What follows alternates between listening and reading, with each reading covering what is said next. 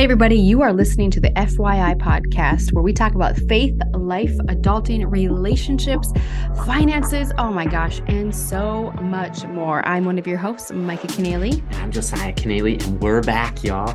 Another exciting episode dropped on Friday morning early to help you end your week strong and start your weekend off on the right foot too. Thank you for subscribing and sharing this. It really helps us reach more listeners with the message of Jesus. Yeah. And FYI, and the verse of the day, we'd love to start this with Hebrews 13:6, which is really the writer of Hebrews is quoting from Psalm 118, verses 6 and 7.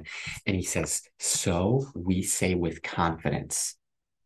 I say this with confidence that the Lord is my helper. I will not be afraid. What can mere mortals do to me?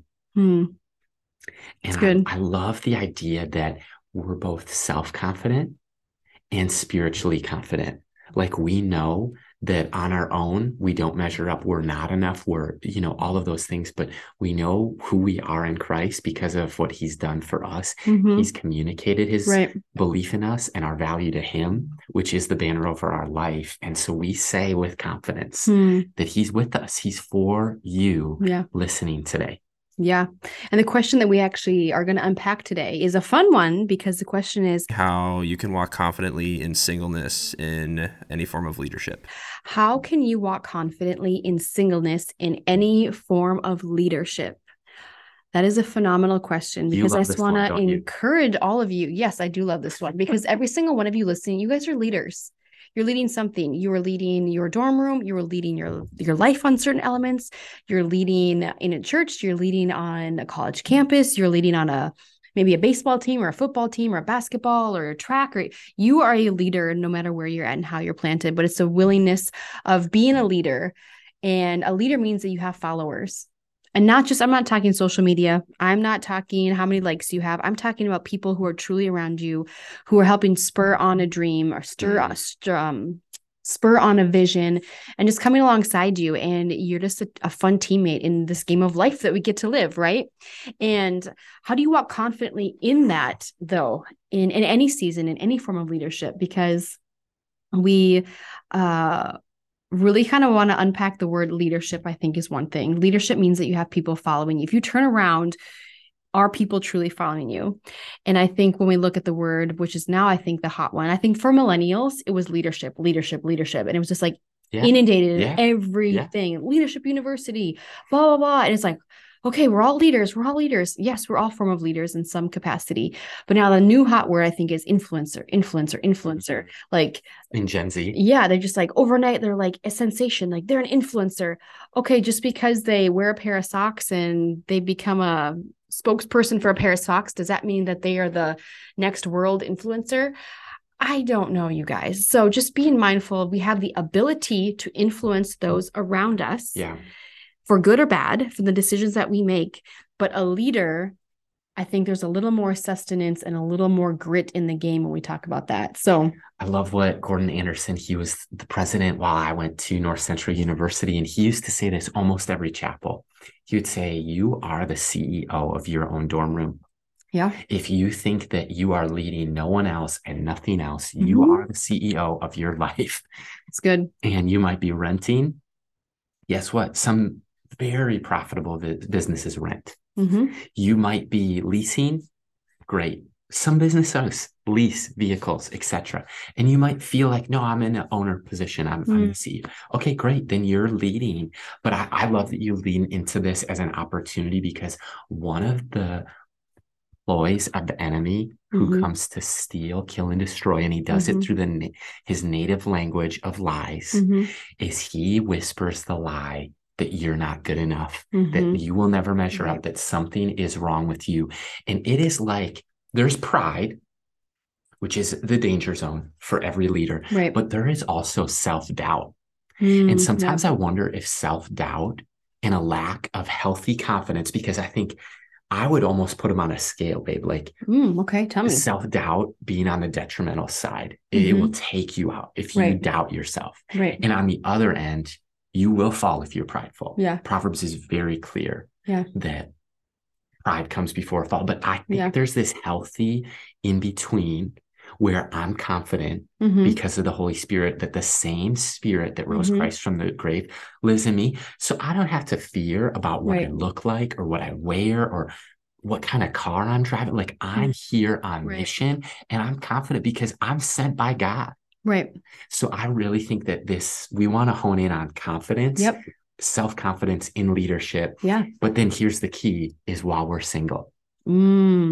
Yes. And I know that you love this topic, Micah. Yes, I do. I do love this topic. And I just want to just lean in even to the understanding of confidence, and confidence meaning you're not erring on either side that Josiah just unpacked. Like, you're not so fearful of doubt. You're not so full of doubt that you can't make a decision. And then you're not so arrogant and puffed up that you can't even get through the door because your head is so big. You're just narcissistic, Right. Totally. So like the confidence is where you want to land, is right in the land of in between. Right. And I think when you understand two components, number one is when you understand who you are in Christ. You are a new creation. The old is gone. The new has come. Like, when you understand that you are a new creation, and you know, and listen to the second word, you know and understand, because you can have all the head knowledge. Like, you can know, like, oh yeah, I know I'm a Christian. I'm a Christian. I call myself a Christian. But do you understand and believe in Christ to the depths of your soul? Like, are you making that 18-inch from your brain to your heart? Are those 18 inches connecting, and are they firing on all cylinders? So there's a confidence that comes with that, because back to that verse, I think of the lyrics in the song, and I think it actually is a play. I don't know if it's on this verse or another one. Like, you can take my body, but you can't steal my soul. Right. Like, what can a mortal do to me? Yes. So I think just even recognizing, like, when we have confidence in Christ, that Joyce Meyer just unpacked this in one of her sermons I was listening to, and it just inspired me because it helped me realize, like, we don't have to fear death, because we're never going to die if we're Christ followers. We are merely going to just disappear on this form of earth and just appear in the heavenly realms of eternity. Like, we're never going to die. Even that fear of who Christ is and what he did. And when we understand that there's nothing that can separate us, and that his definition of who we are then in turn is whose we are. That's the second part. When you know and understand whose you are, there's a confidence and authority and a mandate that is placed on you, your name, your DNA, and your future like none other. And when I say this, when I go back to that first point, the old is gone, the new has come, meaning, like, I'm dead to Micah, my flesh, it needs to die. And the Spirit of God is going to rise up within me. Like, even water baptism, if you believe in water baptism, or if you've been water baptized, that is an outward expression of an inward transformation. Why do we do it? It's a symbol of, like, you're going underwater, letting that old person go. When you come up, you are dipped in water. You are refreshed. You're rejuvenated. Your soul, is a declaring that I am a believer and I am living for the Lord on this earth to impact heaven. So when there's that authority placed on your life, and when you understand whose you are, and you believe in scripture, because when you say yes to Jesus, you're saying that you believe in the word of God. And when that word of God comes alive through the pages of the book, Old and New Testament, you will understand that the authority that he is giving for you to walk into and out in your daily life is that you are a royal priesthood. You're a holy nation. You are a daughter of a king. You're a son of a king. You're an heir to the heavenly realms. Like, you are offered keys to elements of heaven that are designed for your hands to receive and do something about. And when you understand that, when you know who you are and whose you are, you cannot deny the fact that Jesus is living within you. You cannot deny the fact that confidence is going to rise. And when you read the word of God, you will understand the will of God in that process. So there's a confidence in the authority of how you walk out your life. The authority is the word of God, which we're living in, under, through, and we're trying to actively live out in our daily walk, right? And when we say yes to that, and we're dying to ourself of, like, oh, but Micah, my part of me really wants to do this, but the Bible says this, and I'm going to honor God above myself. And I just feel like there's this tension that we're always going to have to manage, because that's the form of, like, how the enemy creeps in with the doubt and pride. So when we find that confidence in those two components, you will become a better leader, a more sufficient leader, a stronger leader, in the sense of where you get your strength is not from you, it's from God. And it's a supernatural sense of this approach of how you lead, how you treat people, how you love people, how you do everything and why you do it. So Josiah, that's what I would say. What do you have? You're smiling. You're excited over here. I love it when you break that down of you were talking about, and what I heard you say is who you are. Yeah. You need to know two things, who you are and whose you are.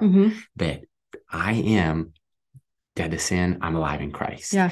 I am a child of God. Yeah. And I think that where this comes from me, one of the most game-changing disciplines and practices that I've ever had in my life is memorizing scripture, letting it write God's word on my heart, meditating on it day and night. So here's two verses that I really hope that you memorize. Okay, let's hear it. 1 Peter 2:9. And this is where, Micah, you were actually quoting it, but you are a chosen people, a royal priesthood, a holy nation, God's special possession, that you may declare the praises of him who's called you out of darkness into marvelous light. It goes on to verse 10 to say, once you were not a people, but now you're a people. Once you had not received mercy, but now you've received mercy. Like, this is amazing. I think the other one, and you also said this one, but you need to memorize 2 Corinthians 5:17. Any person in Christ is a new creation. The old is gone, the new has come. And I think memorizing what God says about you, it's like there's some mentors, there's been some key people in my life, and I can hear their voice. As I'm running this race called life, it feels like a marathon. Sometimes you hit a wall around that mile 16, 18, 19 of 26.2. And I can hear this great cloud of witnesses cheering me on, saying, you know what? You got this. I'm with you. You're a child of God. Keep going. And it's like that. Songs help us memorize. Worship songs are great. It's like that's why worship is a weapon, because it helps you fight spiritual warfare in your mind. We overcome by the blood of the Lamb, the word of our testimony. And here's where I want to get to is, you might be single and feel like, man, I'm working in a field where everyone's married. I know I felt that at 22, 23, 24, 25, working at a church where all the other paid pastors on staff at the church I was on staff at, they were all married. I was the only employed single staff member. And yet I could feel insecure about it, or realize there's nothing wrong with me. Right. I know who I am. I know whose I am. And then you might feel like in your network, all of your friend groups, all your friends got married, or all your friends moved away. Or they're all dating and you're desiring dating, right? Exactly. No, that's exactly. That's a valid experience. And I think that you might be in school, seminary, grad school, going back to school, doing online, hybrid, asynchronous, whatever it is, but you might be furthering your education and feel like, man, that's a great time to do it, is while you're single. One of the things that I made sure I finished before we got married was my grad school degree. Yeah. In fact, Micah asked me this question. You're like, hey, what's something that you want to do while you're still single so you don't resent me after we get married? Yep. And I was like, look, I've got like a semester left. If I can get my capstone project, this research, publish this book, and it might be, I think the person that asked this question, you're interning or Chi Alpha missionary in training, like studying to be a pastor. And church ministry and leadership is one of those things that it's come a long way, but we have a long ways to go in championing singleness. And I just want to say this. Our confidence isn't in ourselves, it's in God.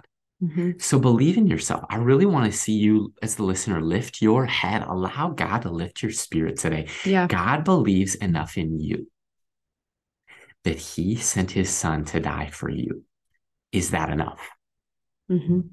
Is that enough, or do you need something more? It's good. Because until that is enough, nothing else is going to satisfy. That's right. No relationship status change, no amount of social media dopamine from all the likes that come from a relationship status change announcement, life update. Hello, where we get our affirmation is so vital. And you need to know that God loves you, that he sees you, that you're on heaven's radar, that you're chosen. And we are thrilled that you're single in 2023. Like, be confident in it. Yeah.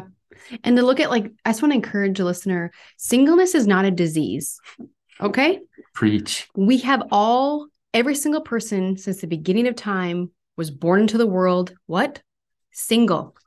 Nobody was born into this world married at birth. Nobody.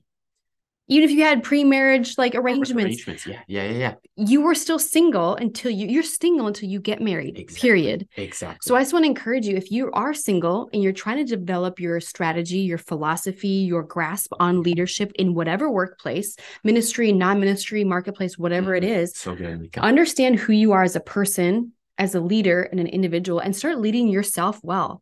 Because leadership is not only about leading others. Leadership begins with you being able to lead you. If you tell me that you're a teacher and you're going to school and you can't even get to your own classes and you intend on being a teacher someday, I'm not going to want to be your student, okay?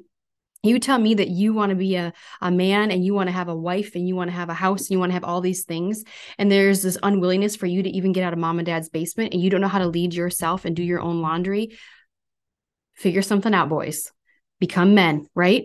And women, they're no different. So ladies, if there's anything in your life where you need to grow in your personal walk with not only Lord, but your personal leadership style and development as an individual, how you are leading or not leading yourself well, it goes back to the disciplines of letting your yes be yes and your no be no. And I don't know if that was last week or that's going to be next week, but either way, learning how to discipline yourself in the leadership, it's just going to set you up for success, because what you do and how you prioritize your relationship with God and your identity of learning how to identify yourself in the kingdom of God with who I am and whose I am. When those identities and those brain and ideas and Bible verses and words and understanding all start connecting and firing, you will begin to understand like, wow, like I am a leader. I'm in a position that God has given me. It's okay if I'm single. It's okay if I'm married. And just knowing that, yes, they're both a gift from God, even though you may want the other one. And I just want to encourage you, develop your stride, develop your voice, develop and understand your calling when it comes to that right now. Because when you do get married or you do get in a relationship, the last thing you want to let go first is your relationship with Jesus. It's good. So if there's anything that you would change, say hypothetically the magic wand question, and you're married tomorrow, what would you change? If there's something that you would change, do it today. Don't wait for marriage to hypothetically solve your problems. It's not going to solve your problems. Right. You're actually going to inherit some problems too. And amplify your own. Exactly. They'll become very evident to your spouse, and therefore they will hold up a mirror and, as they should, show them to you, reveal it in kindness, speaking the truth in love. But if there's something that you'd change, and maybe it's a pornography addiction, maybe it's, I'd change how I do my budgeting and my finances. Maybe it's you've got to clean some things up, or you would spend your time differently, or you would start working at whatever it is. Kind of like Pastor Rob Caroling says, change before you have to. That's good. That's so good. And one of the greatest changes is when it's not earthly human effort, but it's actually sanctification through the Holy Spirit. God changes how we think. He can change how we act, how we behave. Even addictions, they can be strongholds that are broken as chains, that Jesus is the chain breaker. And if you want to invite that process of salvation and sanctification in your life, those are great next steps of faith. And hit us up at FYI-podcast.com. There's some resources, whether you're deciding to follow Jesus, want to find a church or a campus ministry. We're here to help you in the journey as your friends, maybe a pastor, a life coach, cheerleader in your life. Until next time, you are listening to the FYI podcast.